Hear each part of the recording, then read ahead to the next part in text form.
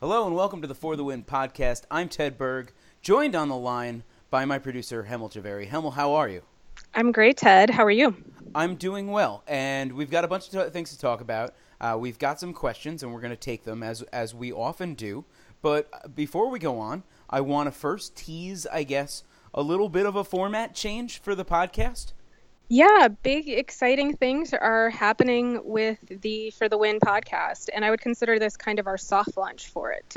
I feel like we've been soft launching for like the last 3 months, but basically we're gonna switch up. We're gonna keep the format fairly similar because Right. ultimately it's me and you and whoever else talking about sports and whatever else comes up, and we want to keep that because I like being able to talk about whatever. But we did want to give it a little bit more of a hook. We want to keep open the possibility for interviews like the recent one with Charles Oakley that made some waves.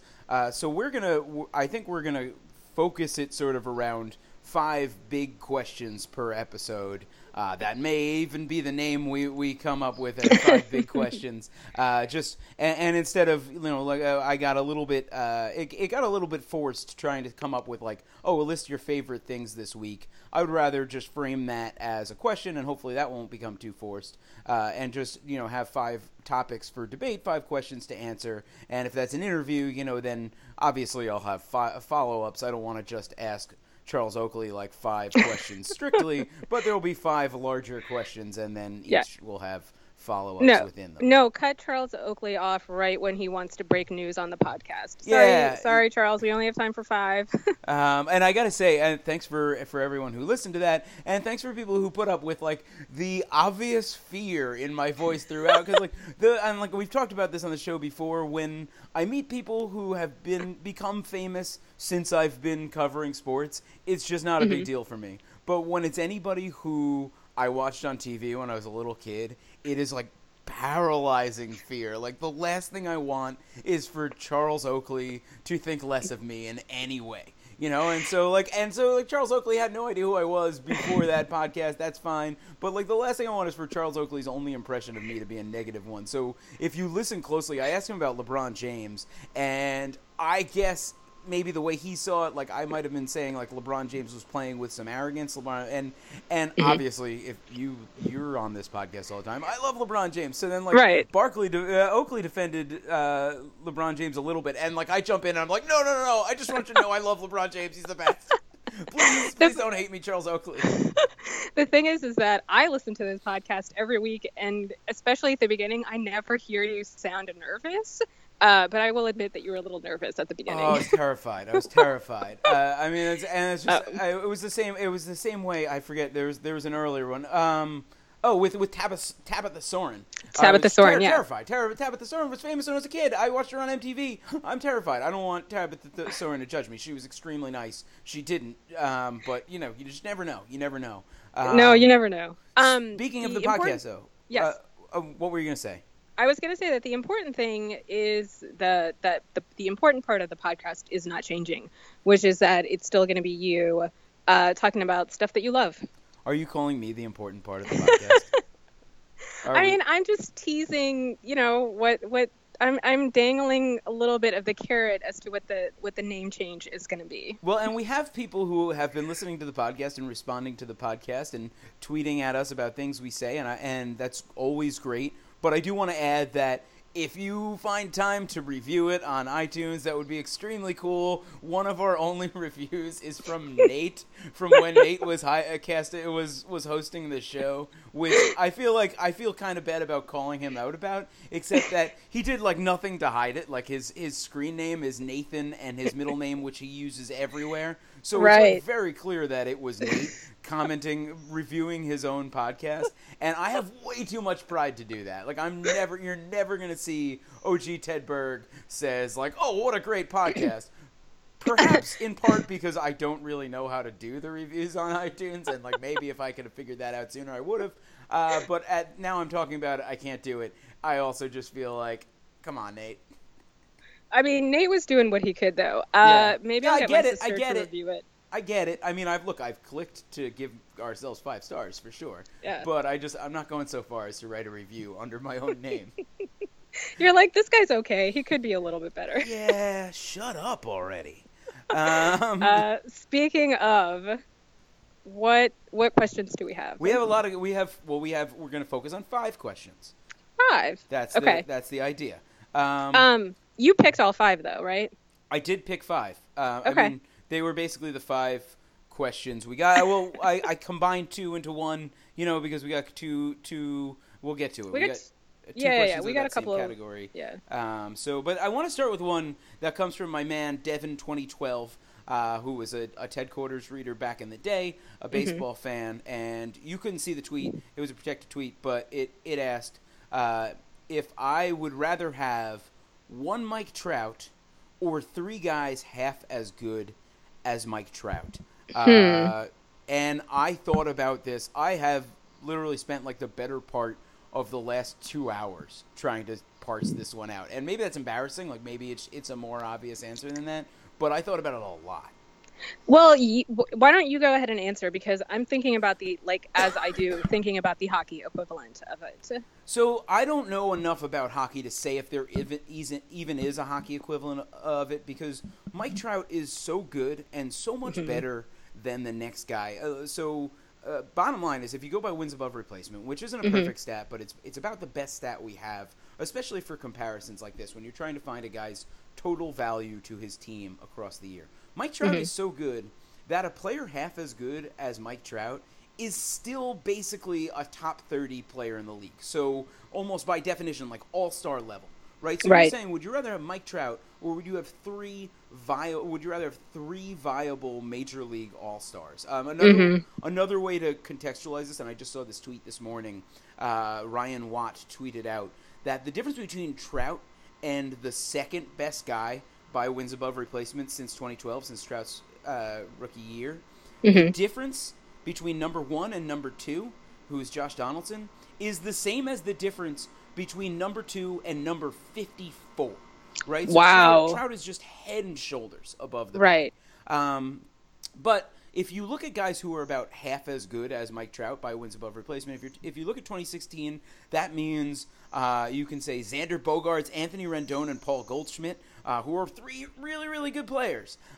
This year, you could say Jose Altuve, Carlos Correa, and Daniel Murphy. Again, 3 guys who will be on the All-Star team and will deserve to be on the All-Star team. And so, like, the rational, immediate response, I want to say, is like, well, you'd go with the 3 guys because you're just having Trout represents putting all of your eggs in that basket. And if something happens to him, if he regresses, if he gets hurt, then obviously you'd rather have those other 2 extra guys, right? And I guess the correlation to that would be that Trout's performance is so high that it's basically as good as anybody ever is. So there's not a lot of precedent for guys being better than Mike Trout has been the last 5 years. And so maybe you get a guy half as good as Mike Trout. He has a really good year, and he's a little bit better than that. But there's almost no chance Mike Trout can be way better than he has been, or at least based on precedent. But again, there's not really a ton of precedent for guys this good, so who knows? But what I wound up coming to, and it took me a while, is a couple of things. So if you say Trout is about a 9-win player, by wins above replacement, and you're saying you're picking between Trout and 4.5 win players. Well, so if you're saying that the rest of your lineup, and just for the sake of argument, saying the rest of your lineup is league average, right?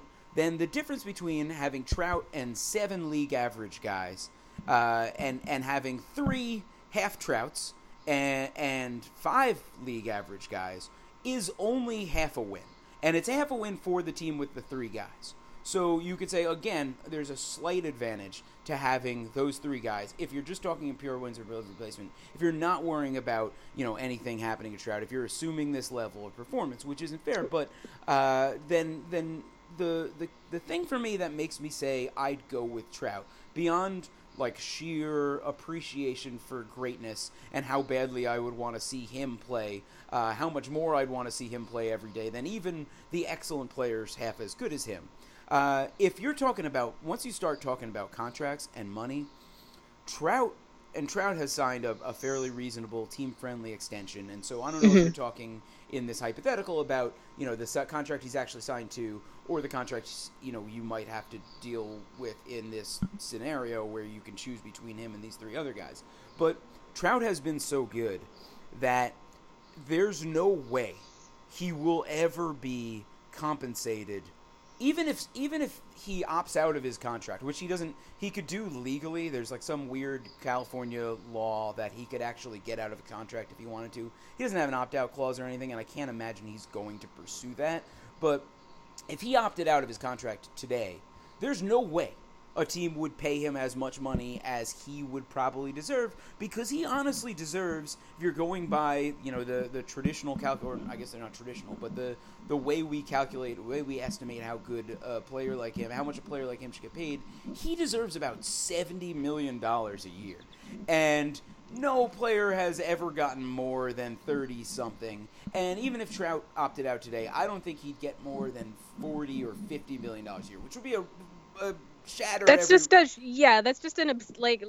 numbers don't even mean anything to me. They're so high. It would shatter every record. And he would deserve it, and it would still probably be underpaid, is the crazy part about it, just based on how good he is. And I think that if you start talking about contracts and you've got to get three guys who are half as good as Trout, well, you're still paying for all-stars, right? And you're still paying the salary for those guys. I think they're going to fall more within the traditional window of what you're trying to pay them and what they're going to command, whereas Trout is so far above and beyond that he's never going to get what fair value for his production. And so for that reason, I'd go with Trout, because he's a bargain somehow, even at the $33 million a year he's going to start getting next year. My question for you, I don't really have an opinion on that, obviously, because you're the Mike Trout expert, is why is he not a bigger star?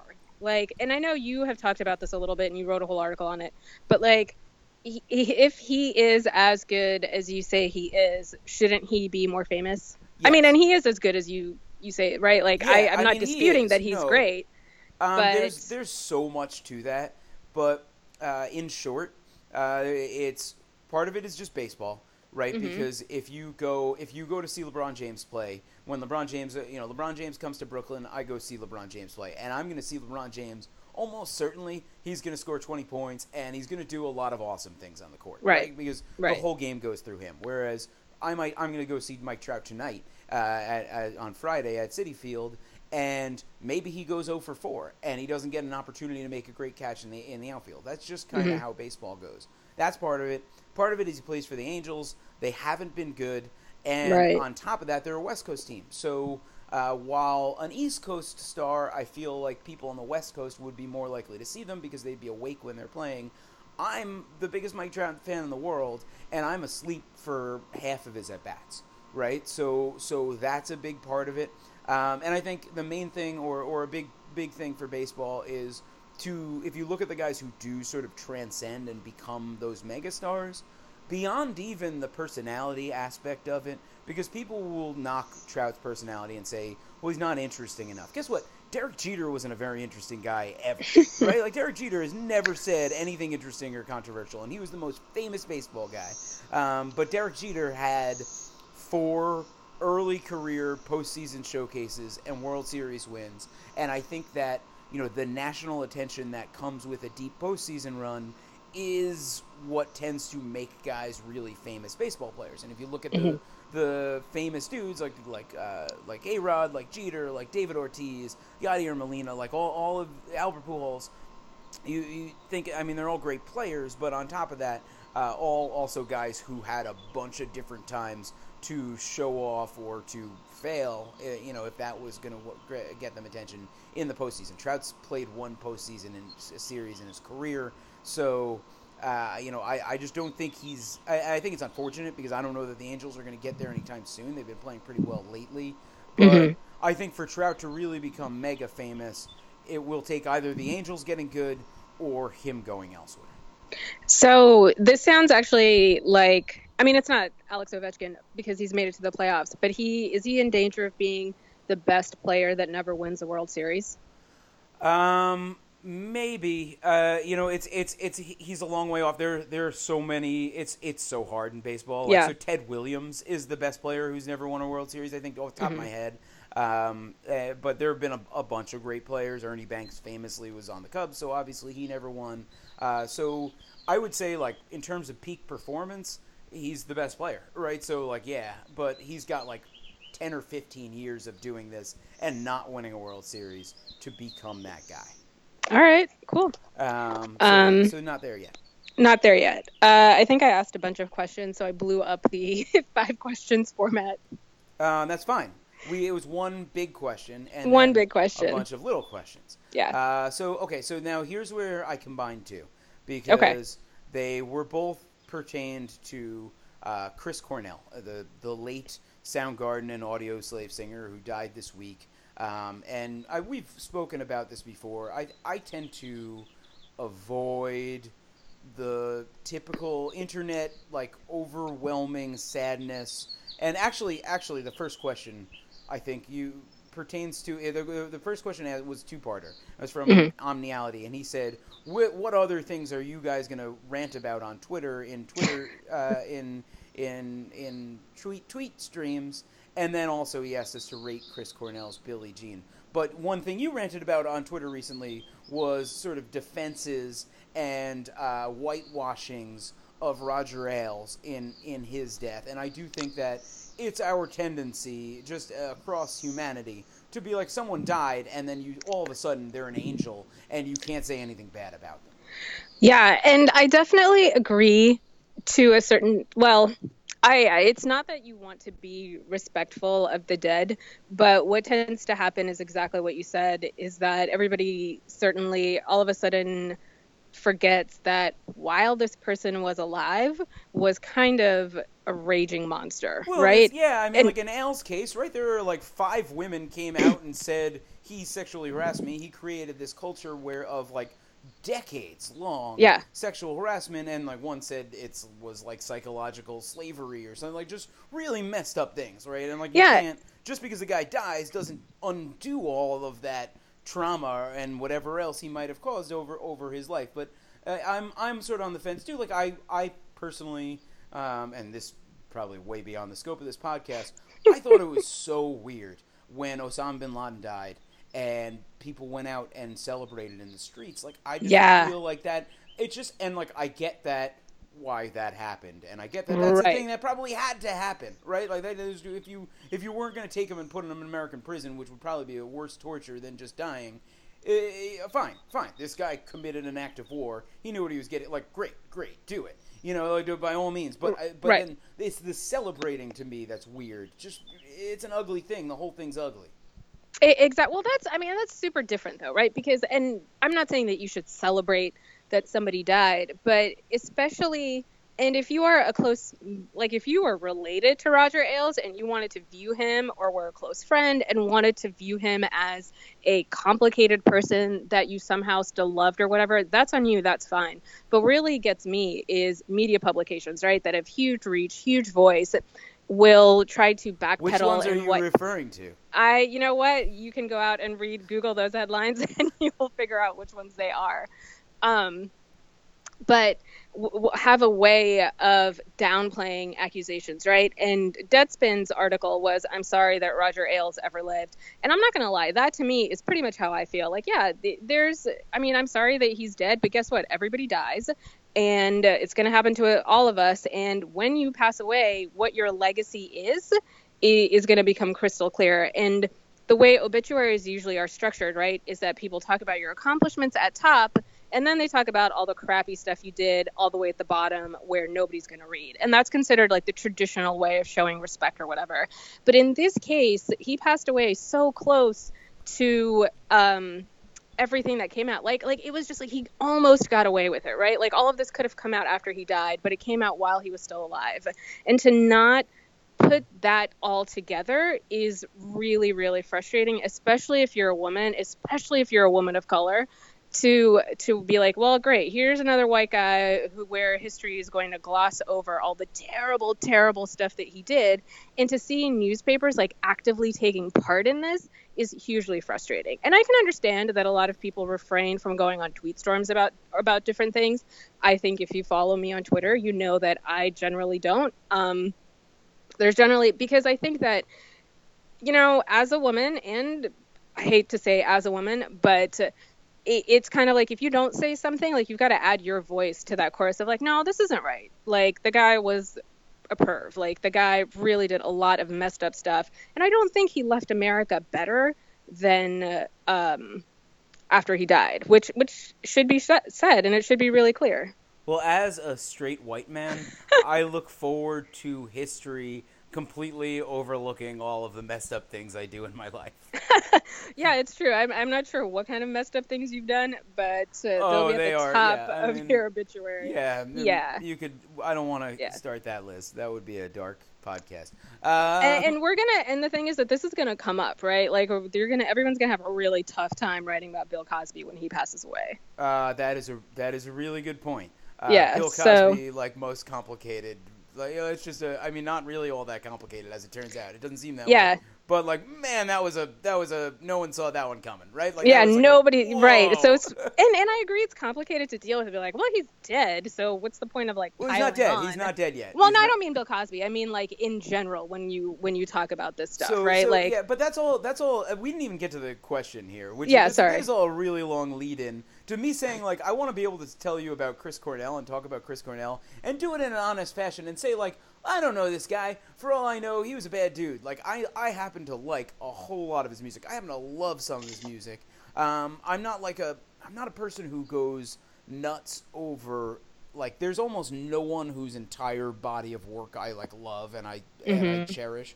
But, like, there are certain so, like, the early Soundgarden albums are like peak Soundgarden albums, and especially the Temple of the Dog album were like so important to me when I was probably like 21 to 25.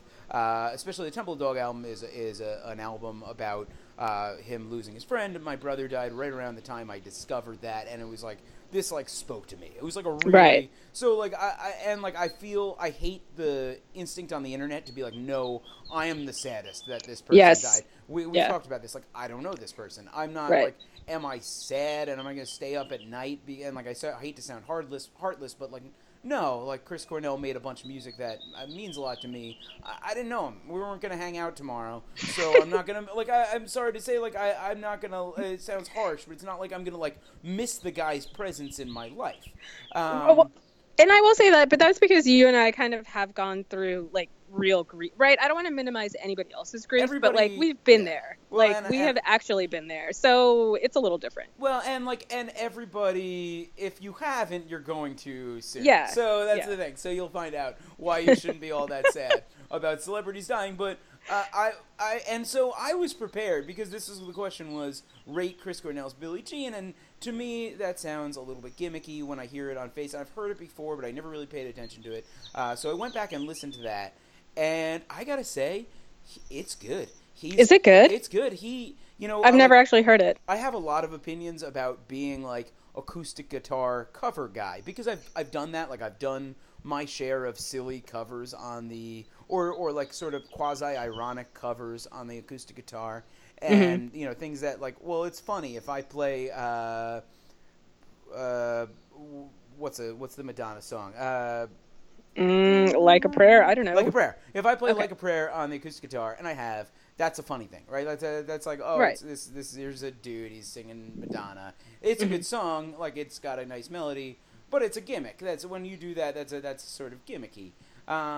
What's cool about Chris Cornell's covers is that there's not, like, a touch of irony to them. Like, he is playing Billie Jean with, like, all, like, passion that I'm not even sure is there on the Michael Jackson version of it. Right. Like, he goes head over heels into it. He's also, I would say, like, a probably an underrated guitar player. He's really good at accompanying himself. He's really good at incorporating like dynamics into an acoustic cover, which is another thing I think a lot of people lose, is they feel like they need to play the whole song and then it just gets boring. Whereas he can make it so, he's building and he's taken away with the guitar, and it adds a level of dynamics that makes it good.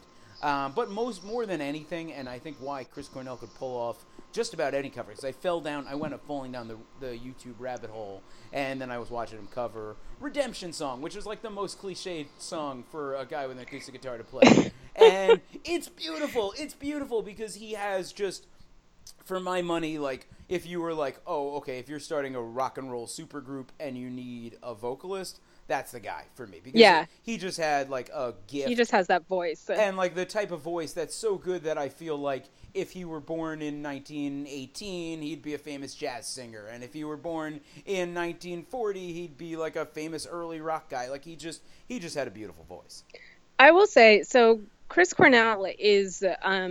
he's that pantheon of, the Seattle Sound or whatever, which is that I was never a huge Soundgarden fan, and I feel bad that Chris Cornell passed away. But the thing that not bothered me, but the thing that really is the way he died, right? I was like, oh my God, like, it looks like he committed suicide in a hotel room, and that part I feel like empathy towards, but I will admit that I'm not a huge Soundgarden fan at all. I've heard what's on the radio.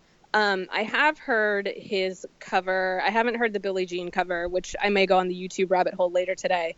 But it is the cover they've been playing on the radio is Nothing Compares to You, which very much is, you know what I mean? It's an irony-free cover of a, like a tortured song anyway, and he's very, very good with that.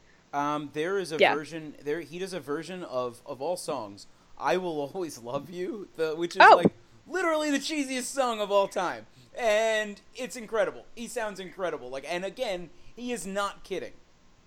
No, yeah, he's not kidding. And the thing is that I think there must have been a spate where people... So I Will Always Love You by Whitney Houston, right? Or Dolly Parton? Yeah, but I only know the Whitney... I guess it might be by Dolly Parton, but I only know I think she's the original. My 7th grade dance, I Will Always Love You. Like that was the song. Yeah. So Evan Dando, also part of that Seattle grunge scene or whatever, does a great cover of Whitney Houston's How Will I Know? And it's the same thing where you think it's kind of a cheesy cop-out, but to hear a male vocalist like saying such like emotional, vulnerable lyrics, it could go, you know what I mean? Like it could totally go sideways, but they have to commit 100%. And I think Evan Dando also like commits to like every single lyric. And it's surprisingly touching. That is a really good cover that you hooked me to like 4 years ago now. Like I don't know, it came up in... Oh, did it? Yeah, it came up in like our work chat room, and you were like, I love this guy, and I listened to it. I was like, yeah, she's right, this is real dope. Like, that has since been covered on the acoustic guitar by me. And it's like, it's not the Whitney Houston, it's not a cover of a Whitney Houston song. It's me covering some other guy's acoustic cover of that song. But I got a question, and we've already spent like 25 minutes on 2 questions, and we were trying to keep it short. That was the whole point. Last question about this subject, just in terms of covers, because this is something I like, and it's something I feel like that Evan Dando gets wrong in that song. If you are a straight guy singing a song written by a straight woman, should you change the pronouns or not? Oh, okay. So this also comes up with, I'm going to say no. This is a karaoke thing. This is a karaoke thing, big time. Oh, is it really? Well, just like if I'm singing, if I'm singing Midnight Train to Georgia, right? It was like, am I going to say, I'm not going to say L.A. proved too much for the woman. That's not the song, right? That's not the song. So to me, it's like you keep it how it was. And like if people are can't handle that I'm singing a love song, that's ridiculous. I completely agree. I think that you should keep the pronouns as they originally are. Ryan Adams did this too when he covered like Taylor Swift's like album. He kept changing all the he's to she's, and that is my one caveat with it, where that annoys the crap out of me. It's like I get it, like because I could see it both ways, because it's like, well, I want it to be true and passionate, and I'm gonna feel that way about a woman. But like I don't know, like if I sing Me and Bobby McGee, I'm not concerned that anyone thinks I'm legitimately in love with some guy named Bobby McGee. Like, that's just not I don't know. I'm over that. Roberta McGee. Right, I can't wait for the Ted Covers album. It's never going to come. It's never going to come. I think that I have resigned to not performing music in front of people anymore. Like, I don't think that's going to be something I do for probably the rest of my life. So it's sad to say because that was a big part of my life for a long time. And, like, I just suck now. And, like, I was too good. I used to be too good at it. Not that I was ever great, but just I used to be so much better that now it's like I know I suck, so I can't. Because if you're not practicing constantly, you just lose it, or it's just not the same. And jeez, now you're making me sad. I can hear how much I suck, and God. I just don't want to do it anymore.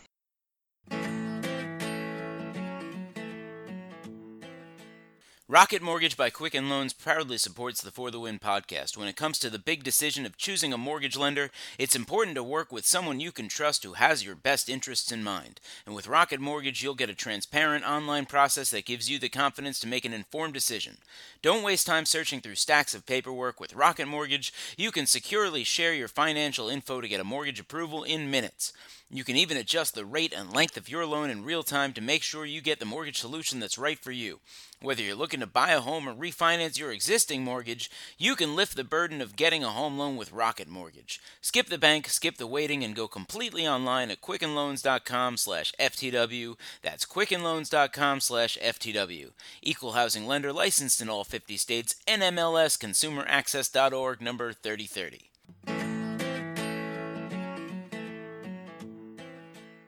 This is a straightforward one, and you've got a take on this. I have a take on a lot of things. I hate haters. And he wants to know, and this is a question he's asking specifically about the Mets, but I think it works for fans of all sports. But you've got your experiences with Mets fans. He wants to know, what's worse, the Mets or Mets fans? 100% the Mets are worse than Mets fans. I would say most of the time I would disagree with you, but right now I'm with you. So I don't have, my history with the Mets it's not a super complicated history. And if we were, say, talking about, 2001 team, I would 100% say that the Mets are way better than Mets fans, because that team for me is like I've, frozen in amber, and I will always think of them as the greatest people ever. But if we're talking about right now, I will say Mets fans are great, just because every time I've gone, I haven't had really any terrible experiences with Met fans. Have you? I imagine you've had lots. I believe what our man here is referring to is just like the general. So there's like this woe is me, and DC sports fans have it even worse than Mets fans, I think. Yeah. But there's this sense that's like, why does this always happen to the Mets? And usually I find myself on the other side of that, like, hey, by the way, just so you know, this stuff does kind of happen to all teams. And in many cases that's the case, and in many cases it is that we are like doing confirmation bias, and we kind of have a magnifying glass on the Mets, and we're saying, like, why would the Mets do this? And it's like, well, every team would do this. But in recent weeks, the Mets have both let Matt Harvey start on zero notice when he said he wasn't physically prepared to do so, and then let Noah Syndergaard start 3 days after he said he couldn't lift his arm above his head. So those are smoking gun, horrible decisions that I can say confidently, because a lot of times I can say, like, well, we don't really know. We don't know all the things that go into the decision. We don't know what the players No. In those cases, no, don't do that. Just don't do that. And I can even say that, like, following Mike Trout so closely has helped me see a different way. Because Mike Trout recently got hurt, and he had a hamstring pull. And every day it was like, Mike Trout says he can play, but the Angels say not yet. And it lasted 5 days, and it was like, oh man, are the Angels messing with Mike Trout here? But as it turned out, after he sat out for 5 days, Mike Trout came back, and then he hit home runs in 4 straight games, because he's Mike Trout, and because those 5 days were apparently the time he needed to get healthy. And now it doesn't seem like it's an issue anymore. The Mets, it's like they always push guys. They always just take the player's word for it and put him back in the lineup before he's ready, and then they always pay for it down the road. I agree with that. I think that recently the Mets are way worse than actual Met fans. Like, right now, Met fans, we have reason to be like, well, I don't say it's exaggeration or confirmation bias at this point. Like, it's been a very frustrating start to the season, so right now the Mets are way worse. Yeah. Okay, we're on the same page. Let's move on. We're on the same page. Yeah. All right, this one comes from Charles, our man Charles Curtis. He wants to know, I haven't thought about this at all, but he wants to know one thing that isn't a sport that you wish were a sport. And he suggests water slides, which I hear, but I feel, could you imagine, like he said, like he wishes there was like a luge-style water slide, and all I can think about is, like, if you were going luge speeds on a water slide for that long, the wedgie you would get from the end of that would be like, no, there's no gold medal in the world. Yeah. Like, I mean, we'd have to have better uniforms than just like swimsuits or swim trunks or whatever, because you get like crazy thigh burns. Yeah. No, the water slide thing freaks me out, because there was a story last year where some dude was going down a really steep water slide and he like flew off, like, just because he was swishing around so much, like he just flew right off the damn thing. I'm gonna blame that guy. I'm sorry. All due respect to his family, I hope they're not listening. I'm gonna blame that guy. If like 1,500 people went down the water slide and didn't fall off, and then you did something wrong. Yeah, I think he was deliberately trying to Let's do see if twisty I can fall out of the turnies. water slide. This is a good idea. That poor guy. I don't know if he's okay, but I hope he is. I don't know. I haven't really thought about this, but this all still goes back to like what you define as a sport. Mm-hmm. So what do we say that it's got to be objective parameters, right? So water slide, it's still pretty. I mean, unless you're seeing like who can go down the fastest. I think you are. I think you're seeing who can go down the fastest. Yeah. This is not a sport that I would compete in, but I still can't believe surfing isn't in the Olympics. Like, I feel like that's actually one of the things that would do pretty well. But I would say that that's already a sport. Well, I guess, yeah. I guess it's definitely a sport. I guess it's just not an Olympic sport. I keep mentioning my speed golf idea, where it's like a mix of golf and golf cart demolition derby. I think that's a great sport. I would play that sport. I would like it so much more than golf, and I want to play Luke in it. Yeah, you just want to beat Luke or something. I just want to crash into Luke's golf cart with my golf cart. I don't really know. I'm not good with like frivolous sports things. I'm like, I don't know, sitting and reading a book, that sounds like a great idea. It's not a good sport. It's not a great sport to watch. No, I'm pretty sure people will get tired of it. At this point in my life, I would be so bad at it. Like, I read every night before I go to bed, and I get, now it's like I read like 3 pages, and then I fall asleep. I read regularly, but it's gotten a lot worse now, because I can watch Netflix on my phone or my computer, because initially, first it was no TVs in bedrooms rule, so that I would be forced to read. And now I'm like, I could read 3 pages, or I could watch like 22 minutes of a Netflix show. That was your parents had that rule? No, I made that rule. Like, that is like, just because I could already tell that I would just be on my computer all day. No, I think that sadly, I try to be good about it, but again, I'd be like you. I read like a page and a half and I'm out. So, like, my brother growing up was allowed to have a TV in his room, and I wasn't. Mm-hmm. Oh. And it was because I read a lot, and I think my parents wanted to foster that, you know? And, right. I get it in retrospect, and, like, it made me mad when I was in, like, 6th and 7th grade. Of course. He was also way older, so that also made sense, too. But it was like, right. I want a TV in my room. Of course. But now, in retrospect, I'm a professional writer. Like, it's probably good I was reading every night, and I would say, like, now I don't want a TV in my room. Do you have a TV in your room? No, I don't. Yeah. I think that now I'm really glad I don't have a TV in my room, because I would leave it on all the time. Even, you know what I mean? And it's just so hard. It's bad for you. I'm a bad sleeper, so it would be bad. Like, I need to not be, especially like news. Like, I can't watch the news before I go to bed. I just don't sleep. Well, that's my problem now, is that I've gotten to the habit of, like, I'll scroll Twitter instead of reading, and that just, like, it's a bad idea. It just makes me so stressed out that I can't sleep well. No, I need, like, a solid hour between when I'm last on Twitter and when I'm actually going to bed. You know, anything like that. You need an hour? My God, like, the world can implode in that hour. Yeah, no, I need that wind down time. I need to divorce myself from reality somehow. That's why I read. I read because I read novels, and then I'm in that world, and that's how I go to sleep. I can't go to sleep in this world. It's terrible. That's very true. I will say my sister's a very fast reader, and she'll just, like, plow through books, and I'm a very, very slow reader, so that's also really frustrating for me, is that she'll, like, finish 3 books, and I'll still be on, halfway through one. And that is just really discouraging. I'm like, fuck it, I'm just gonna watch. Oh, oops, I cursed. It happens. Charles Oakley did too, so you're clear. I'm good. So yeah, and I'm like, F it, I'll just watch. I've been meaning to watch Master of None, so maybe that's what it. Definitely watch Master of None.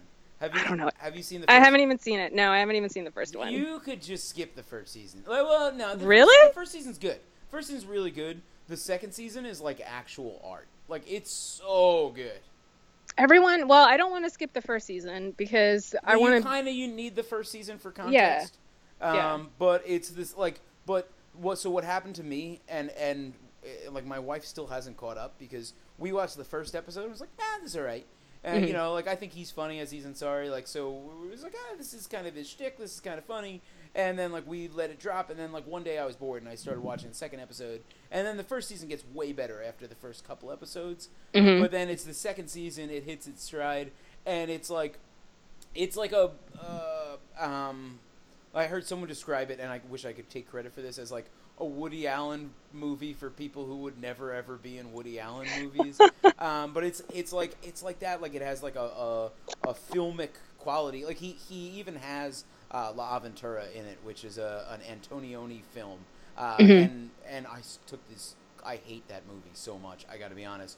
I took a Italian neorealist cinema class in grad school, and it was like. Did you watch The Bicycle Thief? Oh yeah, and talk about stuff that puts me asleep. Those things, it was like unbelievable. Like I could drink 4 cups of coffee at 9 a.m. after sleeping 8 hours and put on one of those movies, and like 7 minutes in, I'd be asleep. It was just like there's just nothing about that. I like movies where stuff explodes, but I will say second season of Master of None, kind of like those movies, but better. Okay, so my question, I know we're way over our time limit, but very important question. Should I try to read tonight, or should I try to watch Master of None? Probably watch Master of None. Done. I want more people to have seen the second season of it that I can talk about with it, because it's so good. Right. Okay. And it was the type of thing. The first season, I watched at a casual pace. Like, jeez, how it hasn't even been out that long. Did you just mainline it? Yes, I didn't mean to. I just couldn't. It becomes like I just fell into it, and I was like, I can't do anything else until this is done. Yeah. That's my problem too. Yeah, and is that I'm like the type of stuff I normally go for. Like it was like pure romance, really, and like I was just in it. Really, because that's my problem, is that I've never gotten started on it because I really hate the love life romance thing. It's just not a narrative that appeals to me. But yeah, that's my problem. And that's like the classic, there's like that classic sitcom trope of like will they or won't they, right? And like that is kind of the guiding force behind the second season, but it's just done in a much better way than most of the time. Like it's just you feel it. Like it's like that made me feel some stuff. That was for real. That's not normal for me. All right. I'll watch Master of None so we can talk about it next week. So we have no answers for Charles. None. Sorry, bud. Water slides was a good idea, Charles. So I mean that's basically it. Most things are sports, right? Like, because like if you say like, oh well, what about wiffle ball? There's totally dudes playing professional quote unquote wiffle ball. So one of my jobs before sports reporting was I was a lobbyist, and we lobbied for men's softball to be an Olympic sport. So everything is a sport. Men's softball is fun. Guys hit like monster homers in men's softball. I happen to hate it. I suck at softball, but we'll add it to the list of things you're not good at. It's a short list, but that's one of them.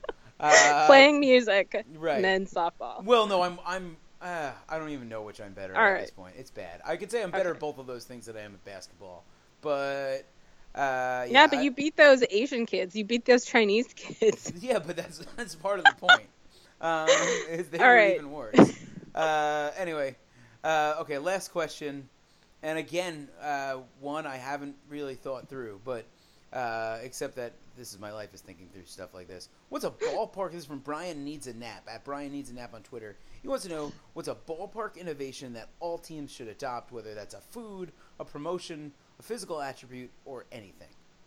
Oh God, that's a really good question. A really good question to try to tackle when we're like racing against the clock. Well, I don't know. I feel like things are so standardized, though, right? Is there any particular thing that one ballpark has that I can think of a few. Okay, well, you go. So the Trenton. You've seen a lot more ballparks The than Trenton I have. Thunder, a minor league team, employs a bat dog and has a dog bring the bats back and forth to the players somehow. I don't know how they've trained it to do that, but that's a good idea, right? Like, just have a dog on the field, let him bring the bats around, and like it's like it fetches the bats. I guess I haven't seen it in action, but I would say bat dog is something I can get down with. Like, it would be nice to see like baseball players celebrating the dugout, and then there's just like a dog in there that they're all petting too. Right? I feel like if you're a baseball player. I think that's cute, yeah. And, like, you know what? Like, having just, like, almost for support. Like, you ever see, like, those shots of, like, pitchers just let up, like, a big late-game home run, and now he comes out of the game, and he's sitting on the bench, and he's stewing alone. Like, I just want a dog there. Like, why can't there be a dog there for him to hug and pet and not feel so bad? Right? No, that doesn't hurt anybody. That's not hurting anybody. I like that. I like big, ridiculous home run displays. Like the thing at Marlins Park everybody thinks is the ugliest thing in the world. I love it. I want something every bit as garish and stupid as that in every center field. Right, home runs are awesome. I want them to yeah, I think that's fair. And then third thing, and this is pertaining to something I'm sort of working on writing or at least have backburnered but want to write. I feel like, and this, I guess, goes beyond ballparks. I feel like the egg roll is a really underutilized food delivery system, and we need more stuff in egg rolls, right? Cause it's just like a burrito. It's just like a smaller burrito. Well, it's fried. Mm. I mean, so I worry about your arteries. Have you ever had you've had an egg roll? I assume. Yeah, there's just like a veggie spring roll, but yeah. Right. So, but I assume you haven't had like a Philly cheesesteak egg roll. No. Obviously. Obviously. They're really good. Have you ever had a pizza egg roll? I haven't had anything in egg roll form that isn't like a spring roll that my sister made at our house. I generally don't eat egg rolls outside because I don't know what they've been fried in or what's inside them. Even if people are like, yeah, it's vegetarian, a lot of times I'll bite into it and there'll be chicken because a lot of people don't think chicken is meat. People don't think chicken is meat? You would be so surprised at how many times I've been like, is this vegetarian? And they'll say, yeah, it just has chicken in it. It'll be like, yeah, it's just got chicken. Like the chicken is just not a meat. That is, you gotta find new friends. Well, I mean, not my friends. Who are you hanging out with that thinks chicken is not meat? Yeah, I mean, but you know what? But my point was, you know whose fault it is that you haven't had egg rolls with anything other than egg roll stuff inside? Yes. That's on society. That's on, I was going to say, ballparks need to fry more stuff in little wonton wrappers. Yeah, it's so good. Like, there was a deli near my house growing up that had pizza egg rolls. Pizza egg rolls are incredible. They are the best snack. They're like Totino's pizza rolls, or basically the same idea. Which I've never had. Oh, you're killing me. I know. Totino's pizza rolls are fully vegetarian. I don't know, because they generally have, like, don't they have pepperoni in them? You can get them with cheese variety. I'm sure they do have. Yeah, I don't know. Also, I'm an adult. I'm sure they have. I'm sure they have them with pepperoni, as if I'm not like fully aware of the entire varieties of Totino's pizza rolls that exist. Yes, they have them with pepperoni. They also have them with cheese. Oh wait, the dog came out. Hang on. Is that you don't have a dog? I don't have a dog. The neighbor's dog. All right, that's all right.